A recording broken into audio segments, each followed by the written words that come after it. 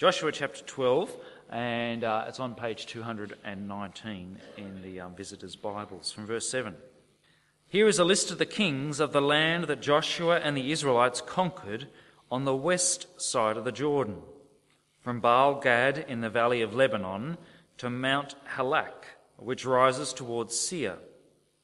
Joshua gave their lands as an inheritance to the tribes of Israel according to their tribal divisions. The lands included the hill country, the western foothills, the Arabah, the mountain slopes, the wilderness, and the Negev. These were the lands of the Hittites, Amorites, Canaanites, Perizzites, Hivites, and Jebusites. These were the kings. The king of Jericho, 1. The king of Ai near Bethel, 1. The king of Jerusalem, 1. The king of Hebron, 1. The king of Jarmuth, 1. The king of Lachish, 1. The king of Eglon, 1. The king of Gezer, 1. The king of Debir, 1. The king of Gedar, 1. The king of Hormah, 1. The king of Arad, 1. The king of Libnah, 1. The king of Adullam, 1. The king of Makkedah, 1. The king of Bethel, 1. The king of Tappuah, 1. The king of Hepher, 1. The king of Apheth, 1. The king of Lasharon, 1. The king of Mardon, 1. The king of Hazor, 1. The king of Shimron Meron, 1. The king of Ashaph, 1. The king of Tarknach, 1. The king of Megiddo, 1. The king of Kadesh, 1. The king of Jokneam in Carmel, 1. The king of Dor in Naphroth Dor, 1. The king of Goyim in Gilgal, 1. The king of Tirzah, 1. 31 kings in all. Turning to Joshua chapter 21, verse 43. So the Lord gave Israel all the land he had sworn to give their ancestors, and they took possession of it and settled there. The Lord gave them rest on every side, just as he had sworn to their ancestors. Not one of their enemies withstood them. The Lord gave all their enemies into their hands. Not one of all the Lord's good promises to Israel failed. Every one was fulfilled. We hear now from the book of Hebrews as the writer applies this to us. Hebrews chapter 4, verses 1 to 10. A Sabbath rest for the people of God. Therefore, since the promise of entering his rest still stands, let us be careful that none of you be found to have fallen short of it. For we also have had the gospel preached to us, just as they did, but the message they heard was of no value to them, because those who heard did not combine it with faith. Now we who have believed enter that rest, just as God has said, so I declared on oath in my anger, they shall never enter my rest. And yet his work has been finished since the creation of the world, for somewhere he has spoken about the seventh day in these words, and on the seventh day God rested from all his work. And again in the passage above he says, they shall never enter my rest. It still remains that some will enter that rest, and those who formerly had the gospel preached to them did not go in because of their disobedience. Therefore, God again set a certain day, calling it today, when a long time later he spoke through David, as was said before. Today, if you hear his voice, do not harden your hearts. For if Joshua had given them rest, God would not have spoken later about another day. There remains then a Sabbath rest for the people of God. For anyone who enters God's rest also rests from his own work, just as God did from his. Well, it's good to be here and looking at this part of Joshua with you. We're going to spend most of our time in that Joshua passage. So I'll get you to flip back to that in a minute. Just keep it there at Joshua 12 or so. Now I've got something here. Show and tell. Would you believe this is indeed mine? Anyone know what it is? Yes? An ice skating shoe, that's right. This is a figure skating boot with a figure skating blade. I skated as a figure skater for quite some time, maybe 10 or 11 years. That was the sport that I did. Others played cricket, still others played soccer, maybe others played rugby or netball or whatever it might be. Well, I did ice skating. And I had a coach, of course, various coaches along the way, and they all taught me, they all trained me for the next skill, the next ability, whether it was, say, the double lutz, which was one of my favourite jumps, or the spiral, which I really didn't like. I just could never get my leg high enough out the back there. Putting it all together, that was preparation for the next competition or the test, the division test to get into the next division, or the competition at whether it was a local, a state or a national championship. Now my coach, they'd been there before. They knew what to do. They knew how to do it as well. But it was still me who needed to get out there and skate. They couldn't take the test for me to get me up into the next division. They couldn't skate out there at state championships so that I could make the nationals. I had to get out there on the ice, trust what they'd taught me and trained me to do, and just do it. It's a little bit like that with the Christian life, isn't it? Living the life of faith. You see, God has set things up for us. He tells us the plan and he calls on us to act. That's kind of what he's been doing a little bit in Joshua so far. In fact, actually, he's been doing more than that, hasn't he? Far more than that. We've got a far better deal in our relationship with God than what I had with my coach. My coach couldn't get out there on the ice and do it for me. Well, God really does so much for us. He plans, he promises, he acts, and he does not disappoint. His words never fail. But what part do we play? What part do the Israelites have to play? Well, they've got to act too, don't they? They need to step forward, living by faith, putting one foot in front of the other, walking upon the promises of God, like walking along a log, acting on the promises of God. And today we're going to see that at the beginning, when they entered into the promised land, they needed to do that, but that doesn't stop once they're in the promised land. This is, in fact, how the life of faith continues, or rather, how life in the promised land continues, living by faith.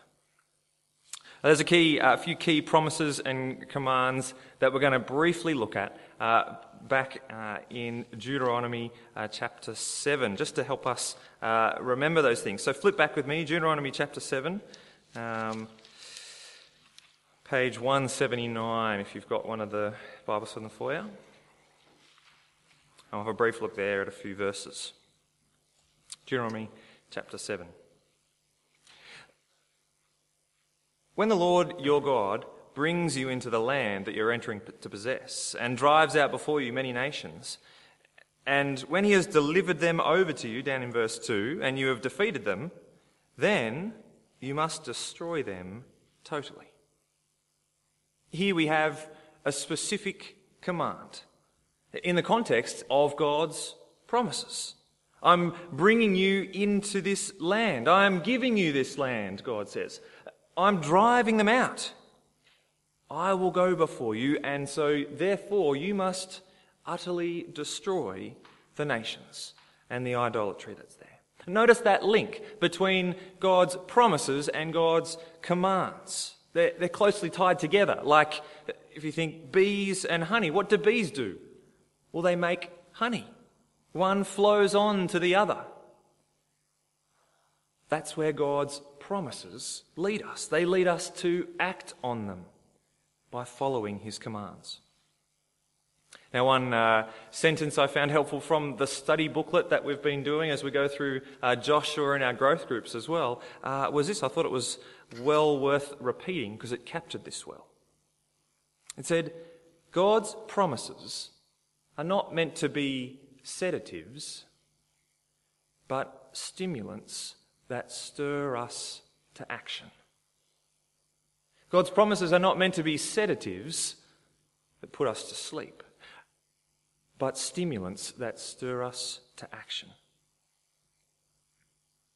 So when they went into the land, God's promise to give them the land didn't mean that they could, break out the beach chair, sit down and put their feet up. It gave them confidence to act, didn't it? A reason to obey. And further than that, in fact, this action, the action upon God's promises, leads to where? To our good, to our blessing. Look on in chapter 7, verse 2 of Deuteronomy. Make no treaty, show no mercy, God says, as you go in. Do not intermarry with them, for, verse 4, otherwise they will turn you away from following me, and my anger will burn against you and quickly destroy you. Act in this way, God says. Take up my promises and follow them. Follow my commands so that you will live in the land and be blessed, lest you turn from me and be destroyed like I'm destroying the nations in the land through you. So God has given them his promises. I'm giving you this land, as well as his command to go in and take it. And as we saw at the beginning of Joshua, entering into the promised land meant doing just that, meant taking those steps. Holding the promises and stepping forward, stepping into the river Jordan. And trusting that God would stop the water. Stepping forward as they marched around the city of Jericho, the wall that stood impregnable. Stepping forward again as the wall came down and God said, go up, I have given them into your hand. Stepping forward again on that road to Ai, where they were first defeated. Stepping forward again and again, as we heard in that reading. This is the life of faith. God's promises are not meant to sedate us, but stimulate us to action. Living in the promised land means living by faith and taking the next step. So then, how are they going? How are they going with this life of faith then? Well, we have seen a few issues along the way. We saw them back in Ai where they were defeated the first time in chapter 6. Then also last week with the ruse that the Gibeonites pulled. But there have also been many victories, haven't there? Come back with me now to Joshua chapter 10. Joshua chapter 10. Page 216 in the Foyer Bible. So here we see the 5 Amorite kings, the kings of the hill country, come against Gibeon, and Joshua takes the army of Israel and utterly annihilates them. God is with them. More enemies, in fact, are slain by the hailstones than with the sword. As we read on, the victories continue. Our cities in the south and kings and cities of the south are defeated in the second half of chapter 10. And chapter 11, cities of the north, Hazor, Shimron. God brought victory to the Israelites, to Joshua and his armies. Like beats of a drum. It doesn't quite work on this music stand to a nice loud booming beat, but the repetition of 1, the king of Ai, 1, the king of Jerusalem, 1, falling like dominoes in the land as they take up the promises of God. Things look pretty good.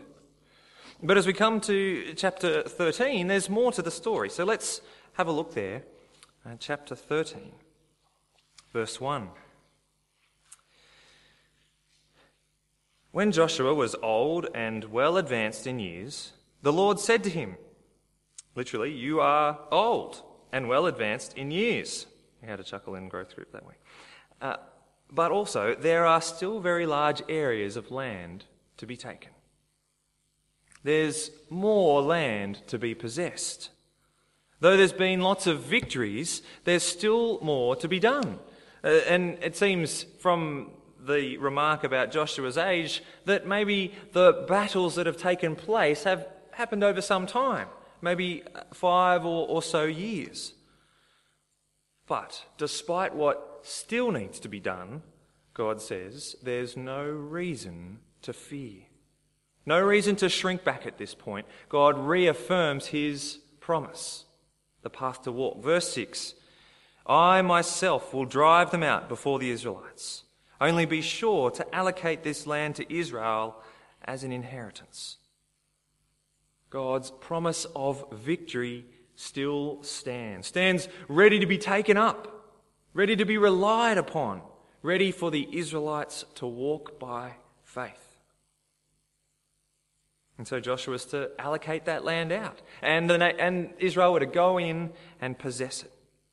Now, the next 9 or so chapters, the rest of chapter 13 through to 21, they've got descriptions of the land and the cities as they're to be allocated to the different tribes. It's an interesting read. I've heard it described as a little bit like the real estate section of the newspaper. If you like that, you might like to read it, or if not, have a go anyway. You get descriptions of land like chapter 15, verse 2, talking about the southern boundary of Judah. Their southern boundary started from the bay at the southern end of the Salt Sea, that is the Dead Sea, crossed south of the Scorpion Pass, continued over into Zin, and various other descriptions of the land, along with the cities, the towns that are included.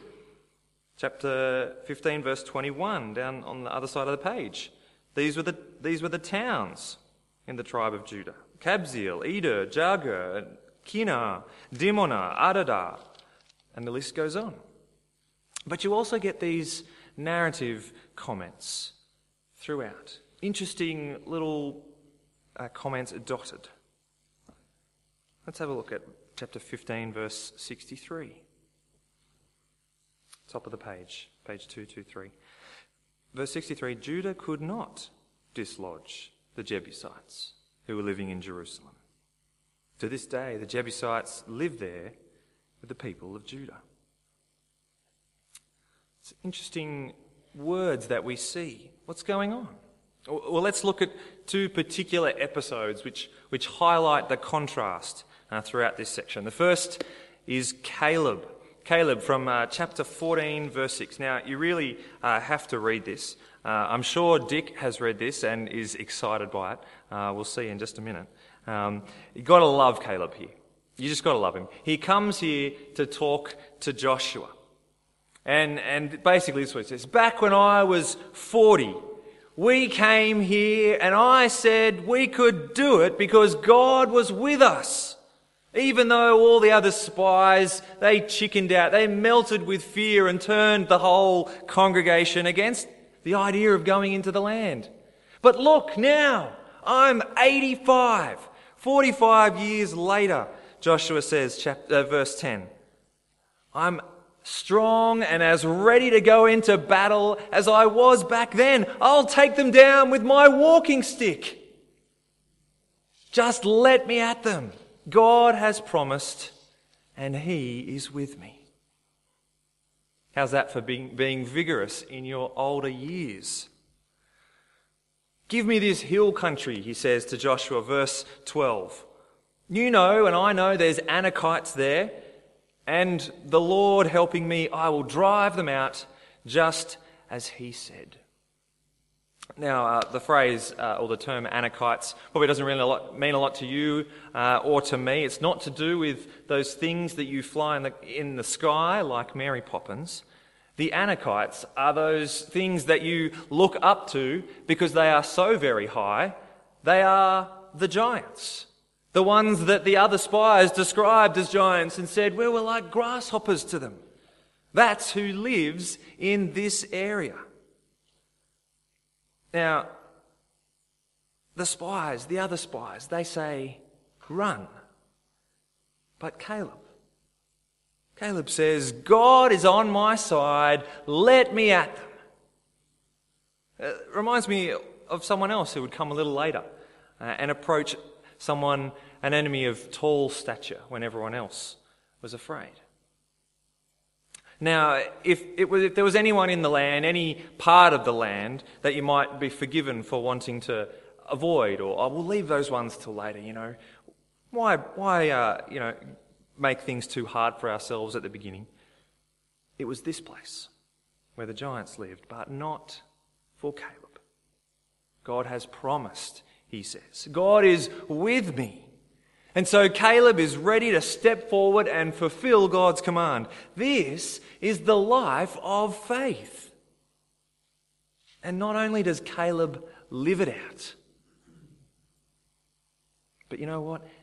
He draws us in too, doesn't he?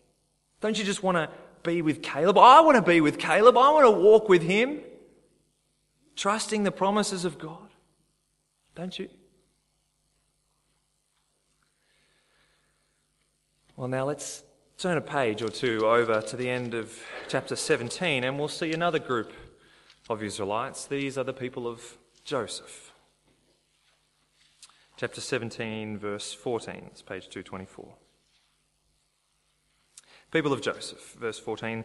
They said to Joshua, why have you given us only one allotment and one portion for an inheritance? We are a numerous people, and the Lord has blessed us abundantly. Well, if you are so numerous, Joshua answered, and if the hill country of Ephraim is too small for you, go up into the forest and clear some land for yourselves there, in the land of the Perizzites and the Rephaites. Don't be so hasty. There's plenty of land, Joshua says, but then, well, the real reason for their complaint comes out.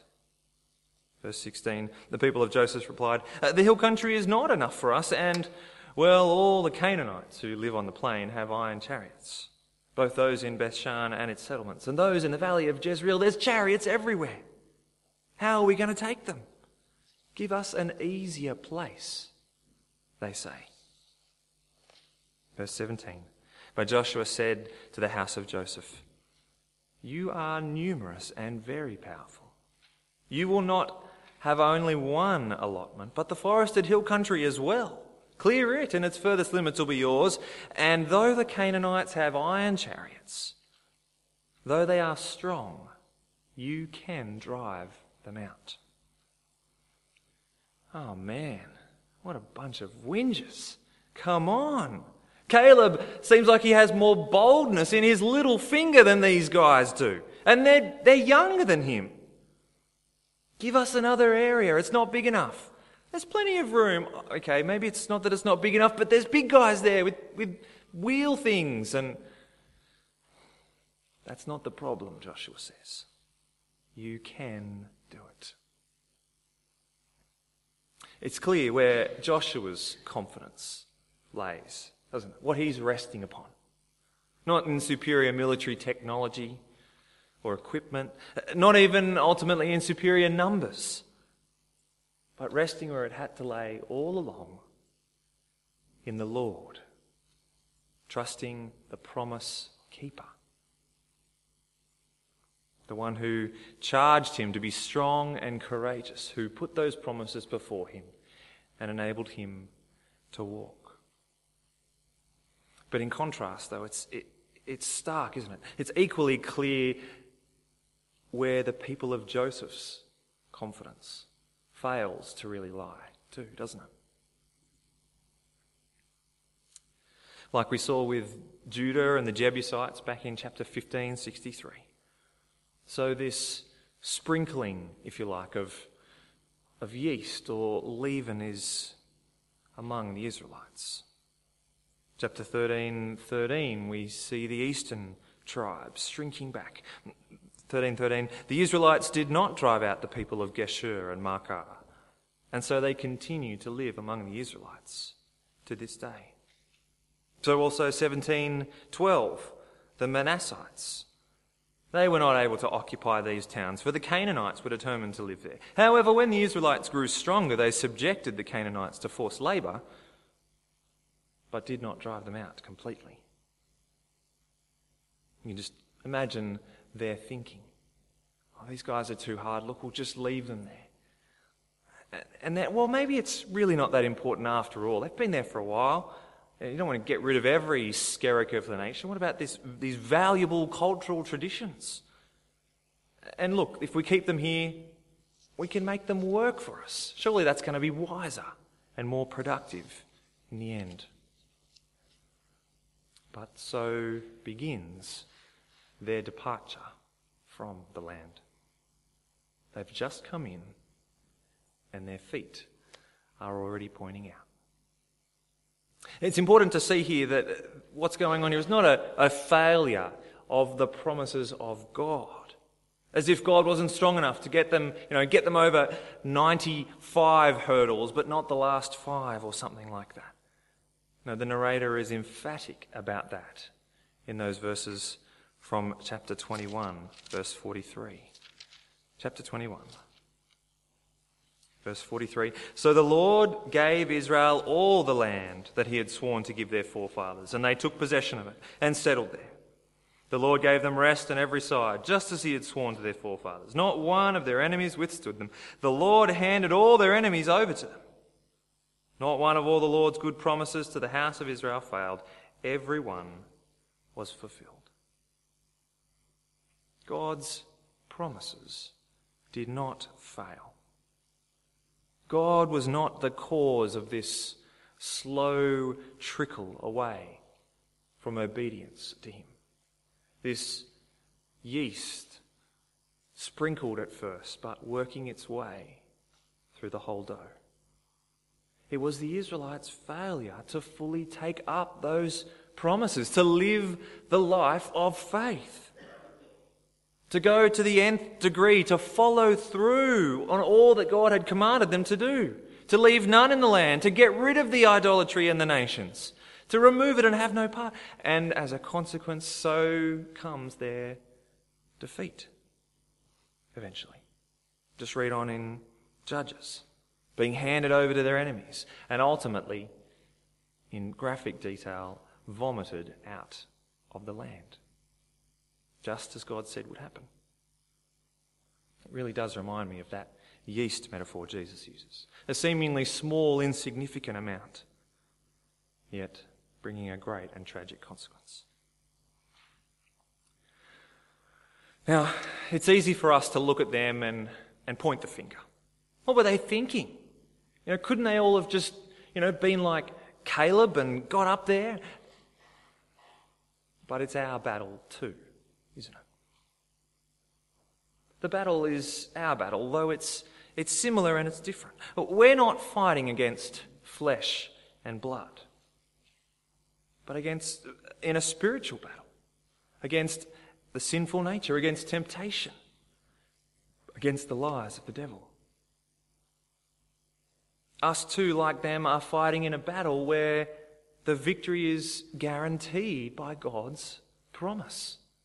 Even surer than that, in one sense. His word, it's in his blood that our victory is guaranteed.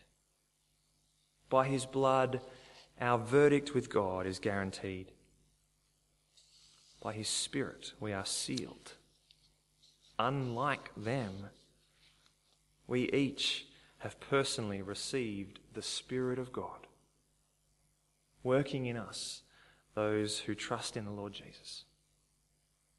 It's not like it was for me with ice skating, or whatever sport or music or whatever it might have been for you and your coach telling you what to do, but still it's all up to you. It's way, way better. We've got God in us, not just telling us what to do, not just being an example, but enabling us, empowering us by his Spirit, leading us and shaping us, shaping even our wills to be like his. And we've got those promises of God firm and sure to walk on. They're littered throughout the New Testament. God loved the world in this way, John chapter 3:16. He gave his one and only Son, that whoever believes in him shall not perish but have eternal life. Promise of salvation. Believe in him. Action. As we read in Hebrews chapter 4, there is a Sabbath rest. The way to rest with God, to life eternal with him, is open. Step forward. Take up that rest. Action. Lest in any of you be found a sinful, unbelieving heart. Encourage one another. Spur one another on. And one of my favourites, Colossians chapter 3. I love this, the way that Paul points to how we've died with Christ. How we're united with him, we've been raised with him, that our life is now hidden with Christ in God. It's secure. And as a result of that, therefore, that's the promise, therefore, put to death what is earthly in you, what belongs to the old way of life, and put on what belongs to the new way of life. Put to death sexual immorality, impurity, lust, evil desires, and greed, which is idolatry. And put on faith, love, kindness, compassion, humility. God's promises are not meant to be sedatives, merely giving us those feel-good moments, saying, look, sit back, relax, put your feet up, do your own thing. No, God's promises are meant to be stimulants that stir us to action, to take the next step forward as we live the life of faith. The joy of the life of faith, the joy of seeing God work in you, is a great joy too. God can work despite us. God can work through our disobedience to bring about good things. He can and he does. But how much greater is the joy when we keep in step with the Spirit, when we walk his way and we see him working in us, when we see our steps trusting the promises of God. If you haven't taken that first step yet, that first step of faith, of the life of faith, trusting Jesus for salvation, then please can I encourage you to keep thinking about that, exploring that. The promise is sure. The promise is there and available now. Take that step.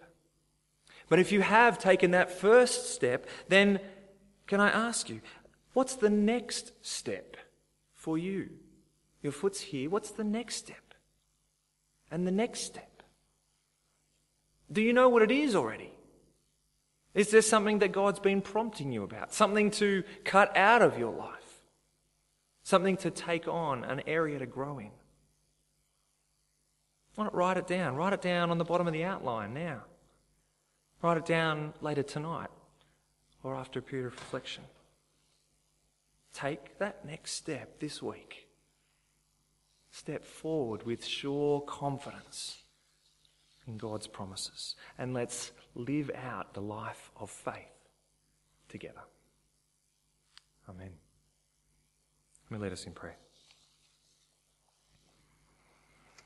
Heavenly Father, we thank you that your promises are sure, that not one of your promises that you spoke to the Israelites failed, and not one of your promises that you have spoken to us has failed or will fail.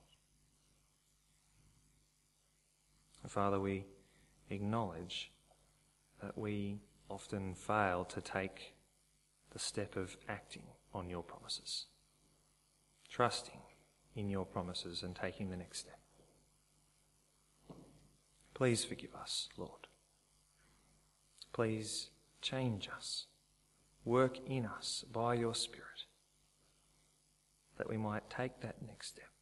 Give us the great joy of seeing your work in us, and grow us in the confidence of continuing to take the next step and encouraging one another to do so as well. We ask all this that it might indeed be for your great glory. In Jesus' name, amen.